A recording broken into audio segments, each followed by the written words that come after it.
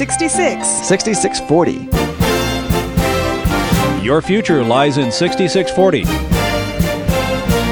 66 books by 40 authors, and yet we now discover it's an integrated message system from outside our time domain. Welcome to 6640, the ministry outreach of Koinonia House and Koinonia Institute.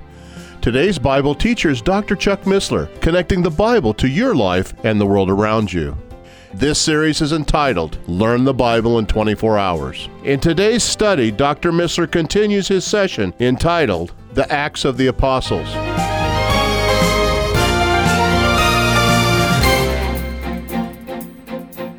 Philip is sent by God down to the Jerusalem to Gaza road. There's a road from Jerusalem down to Gaza. And Philip is pulled out of this revival and sent down there to meet, of all people, an Ethiopian treasurer.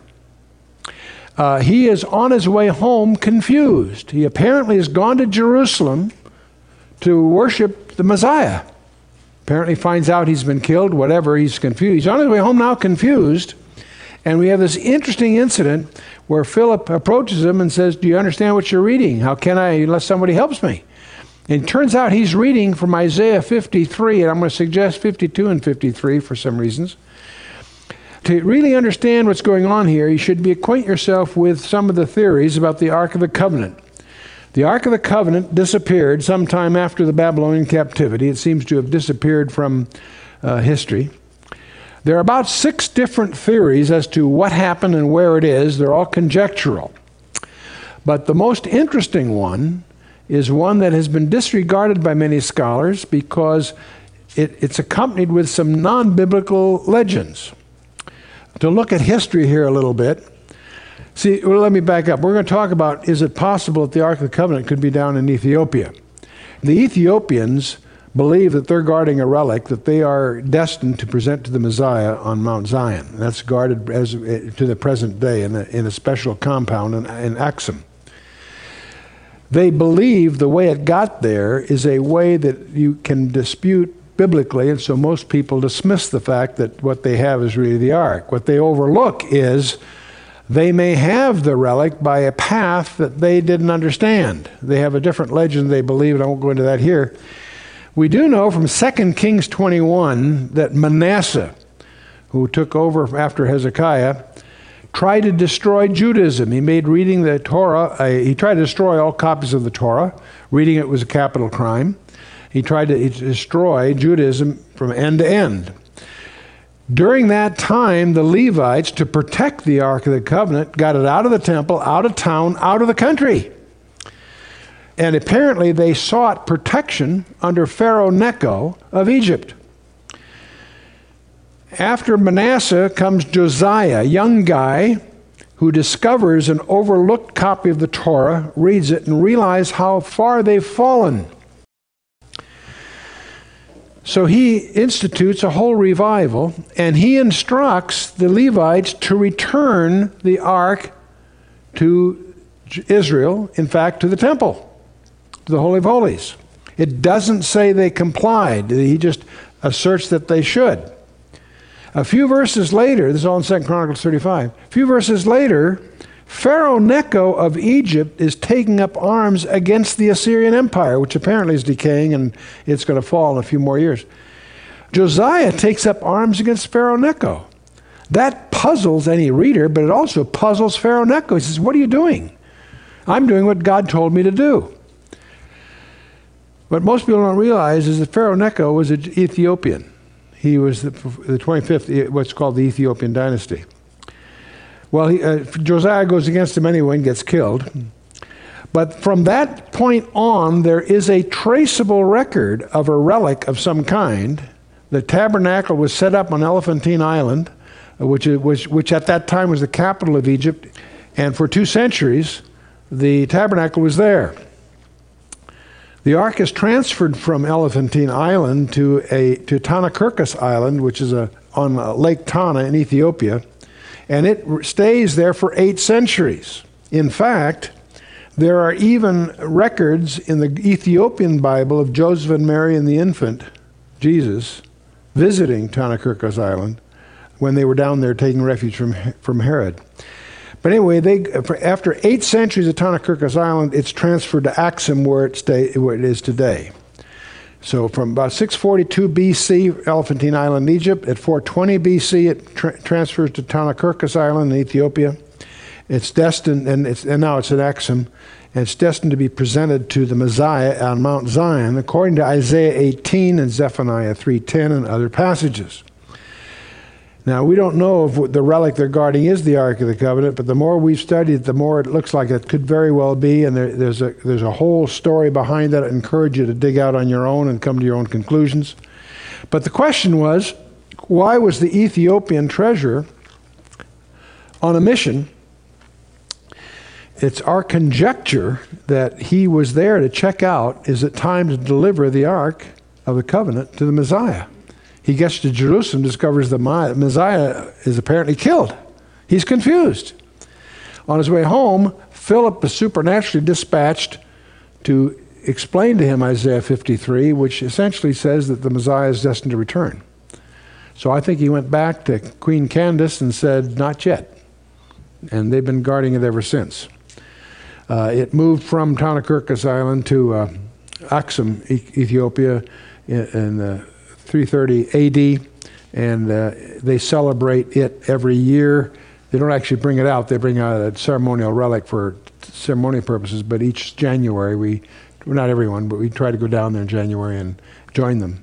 It's interesting to see. It's interesting to stand on an island, stand on a hill, surrounded by tens of thousands of Levites in white sheets, singing and praying ecstatically, round the clock for 2 days prior and during the 2 days of Timkat, celebrating, get this, the baptism of Jesus Christ.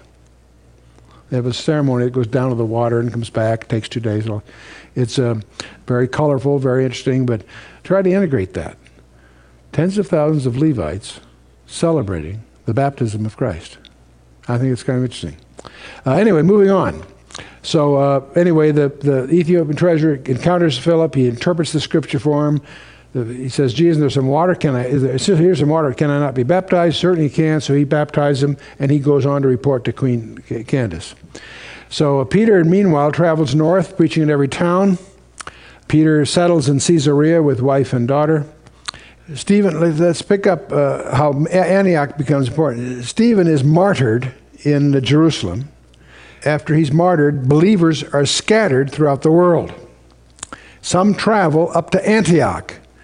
Now, I want to warn you, there are 2 Antiochs. The main one is the one we're looking at here, the Antioch, we could call it the Antioch of Syria. There's another one we're going to encounter up in Galatia that's less important. This is the Antioch that's important. It becomes the strategic center of the Gentile outreach of the church. In chapter 11, they travel to Antioch and they initially preached to Jews only. But some of these come from Cyprus, some from North Africa, and they preach to Gentiles. So this is the beginning of the Gentile conversions. Now the Jerusalem church sends Barnabas, a trusted leader, to find out what's going on up in Antioch. And when he gets up there, he collects Saul from Tarsus. He had spent some time in Tarsus. They stay to teach for several years. Now, the strength of the church in Antioch that raises money to assist, to relieve the church in Jerusalem. Jerusalem is technically, James is the head of it, and they're sort of the leaders. At the same time, they're poor. They have financial needs. Antioch is stronger and sends relief money there. There's many records there where Paul encourages them to send money to the church in Jerusalem. From Antioch, not only do they support the church in Jerusalem financially, but they also send missionaries to foreign countries. So it becomes a major, major center for the last half of the book of Acts, for sure.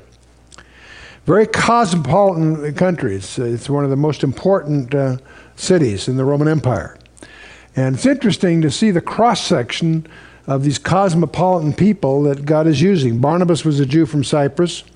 Simeon, also called Simeon the Black, probably from Africa thus. Lucius was a Cyrene from North African city. Manaen was a foster brother to Herod Antipas, obviously of influence. And we have this interesting character by the name of Saul, who was a Jew from Roman Tarsus. He later would become Paul the Apostle. Interesting cross-section of people, just like you and me, all different kinds. Well, let's shift now. We talked about Philip. Let's talk about the Acts of Peter. On Pentecost, he preaches, of course, and many become believers. He heals a lame man. He's arrested with John and warned not to preach, but of course that does no good.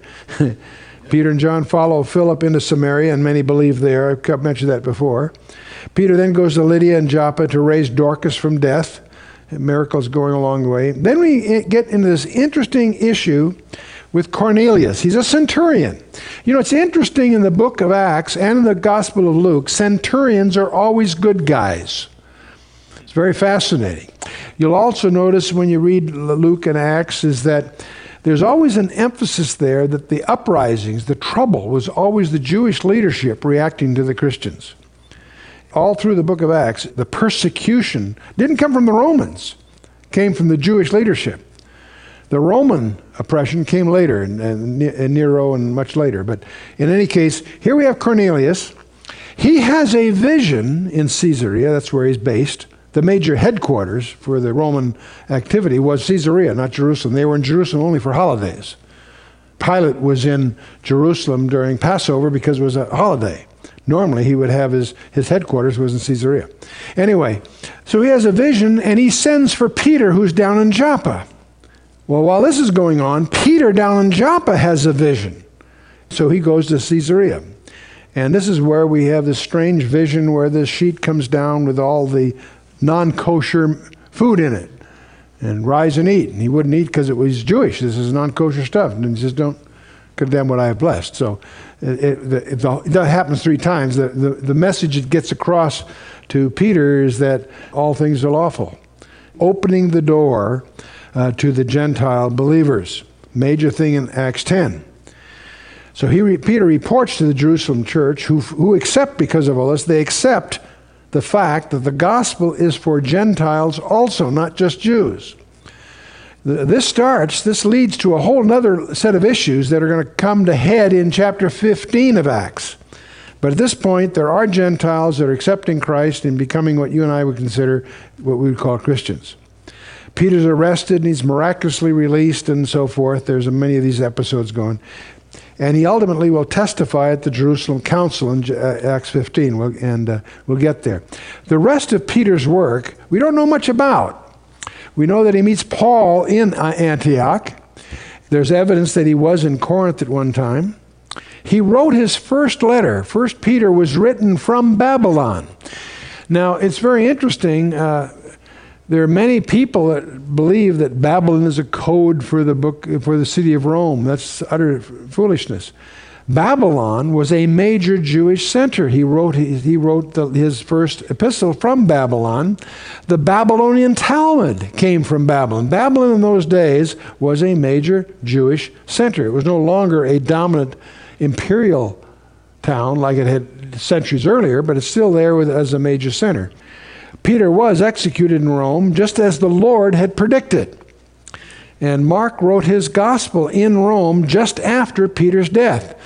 He acts somewhat as a secretary, an amanuensis for Peter. So when you read the Gospel of Mark, it's really almost Peter's perspective. Peter was a guy of action, not words. And Mark's gospel is like a shooting script. It includes details. When they sit on the grass, it's green grass, etc. If you watch, it's a very brief, tight little gospel. Actually, it'd be longer than Matthew if Matthew hadn't included all the discourses. Matthew included the discourses because he took shorthand. But let's pick up this Damascus Road event. Very, very important thing. Saul was a young. He spent his early years in Tarsus. He was born a Roman citizen, raised in Tarsus. Tarsus was a very important Roman city. It was also the seat of a famous university, higher in reputation than any of the other universities, even Athens or Alexandria were the only other ones that existed. But Tarsus was a top intellectual center. He was taken to Jerusalem as a young boy and educated by, of all people, Gamaliel himself. Gamaliel is probably the most venerated Jewish teacher at that time. So he became a Pharisee, very well taught in both Greek culture and Hebrew culture. And of course, when Stephen is stoned to death for his faith, Saul's the guy holding the coats of the guys throwing the stones. And he becomes a violent persecutor of the church. He's given letters of authority to imprison Christians. And he even travels to foreign cities to root them out. Now he's on the road to Damascus, on the way there. And he's confronted by guess who? Jesus Christ. Saul, Saul, why do you persecute me? He's told then to go, when he gets to Damascus, to check out with this guy Ananias. He's blinded in the meantime. And when he gets to Ananias, his blindness is healed. And he's baptized there as a Christian. Now, this also leads to some speculation. We do know that Paul had some medical afflictions. We also have hints in his letters that they had something to do with his eyes. So even though his blindness was healed, he apparently did suffer some optical impairment here. And apparently it was very non-cosmetic. But in any case, he has this incredible experience where he now is called by the Lord Jesus Christ to serve him. He stays in Damascus. While there, during the Damascus period, he also spends about 3 years in the Arabian desert and then returns to Damascus. During that time, he apparently is instructed directly by the Holy Spirit and so forth.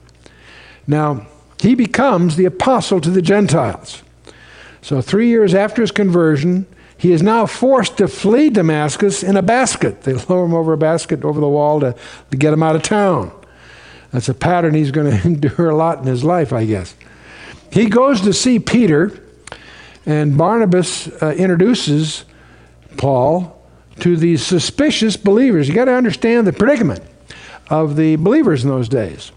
Here's this zealot that has been persecuting, who's now coming and posing as a Christian. They think it's just a ruse to get their names before they get imprisoned or something.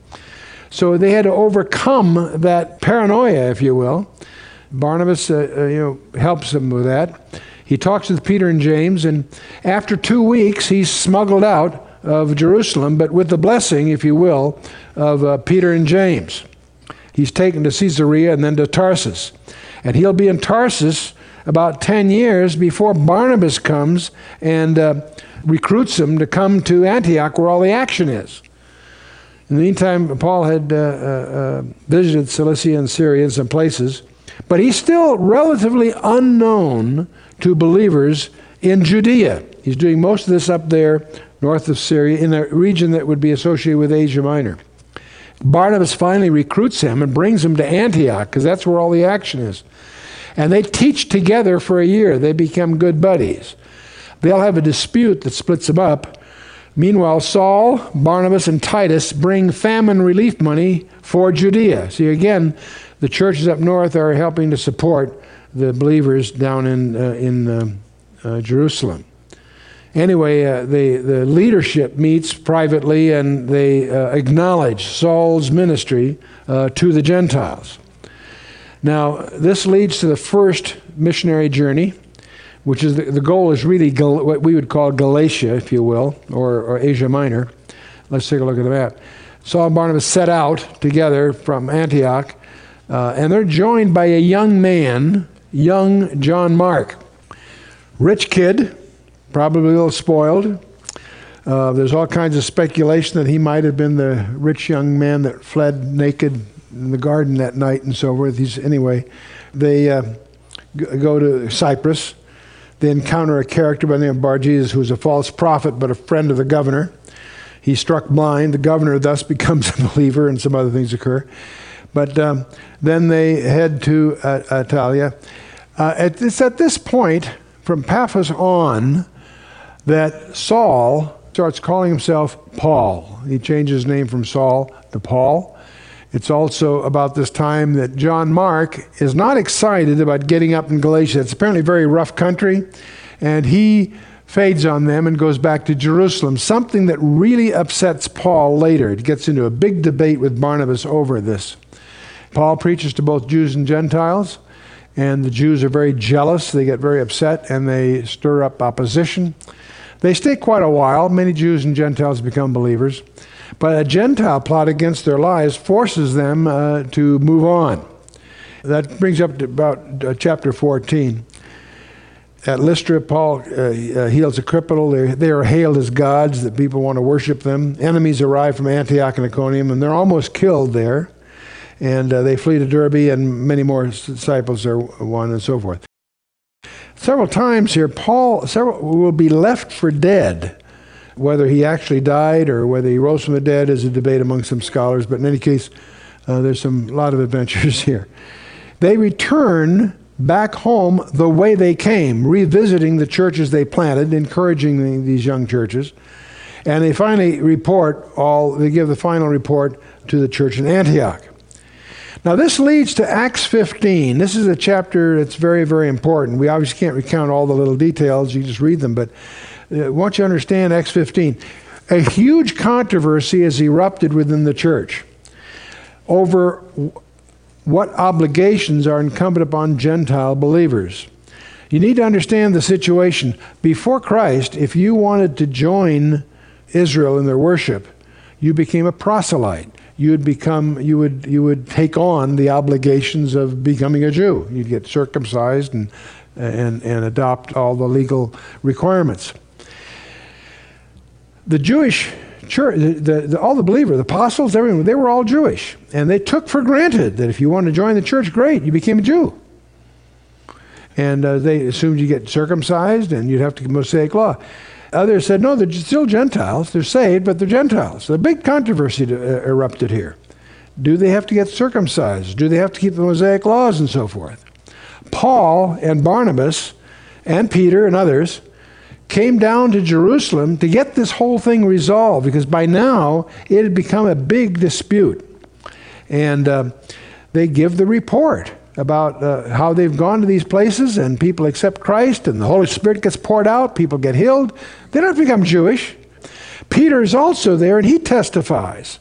And I want you to notice, I love the way Peter puts this in Acts 15. This is Peter speaking. He says, now therefore, why tempt ye God to put a yoke upon the neck of the disciples, which neither our fathers nor we were able to bear? He's saying, in other words, why make these Gentiles take on all the burdens of the Jewish laws? No, why tempt ye God to put a yoke upon the neck of the disciples, meaning the believers, which neither our fathers nor we are able to bear? But we believe that through the grace of the Lord Jesus Christ, we shall be saved even as they. You get the inversion? He's not saying these guys can be saved just like we are. He's saying we might be as saved as they are. Because he's doing that in the context of these miracles that they're observing as they go through into these foreign countries where people accept the Lord, they get the Holy Spirit, and all kinds of miraculous things happen. So that's what he's arguing. But what most people who study this chapter miss is there are two issues here. The main issue that we focus on is, does a believer have to become a Jew to be saved? And the answer, of course, no. But there's another problem. What must a Gentile do to be saved? He's going to answer that, of course. But the other question is, what's to become of Israel?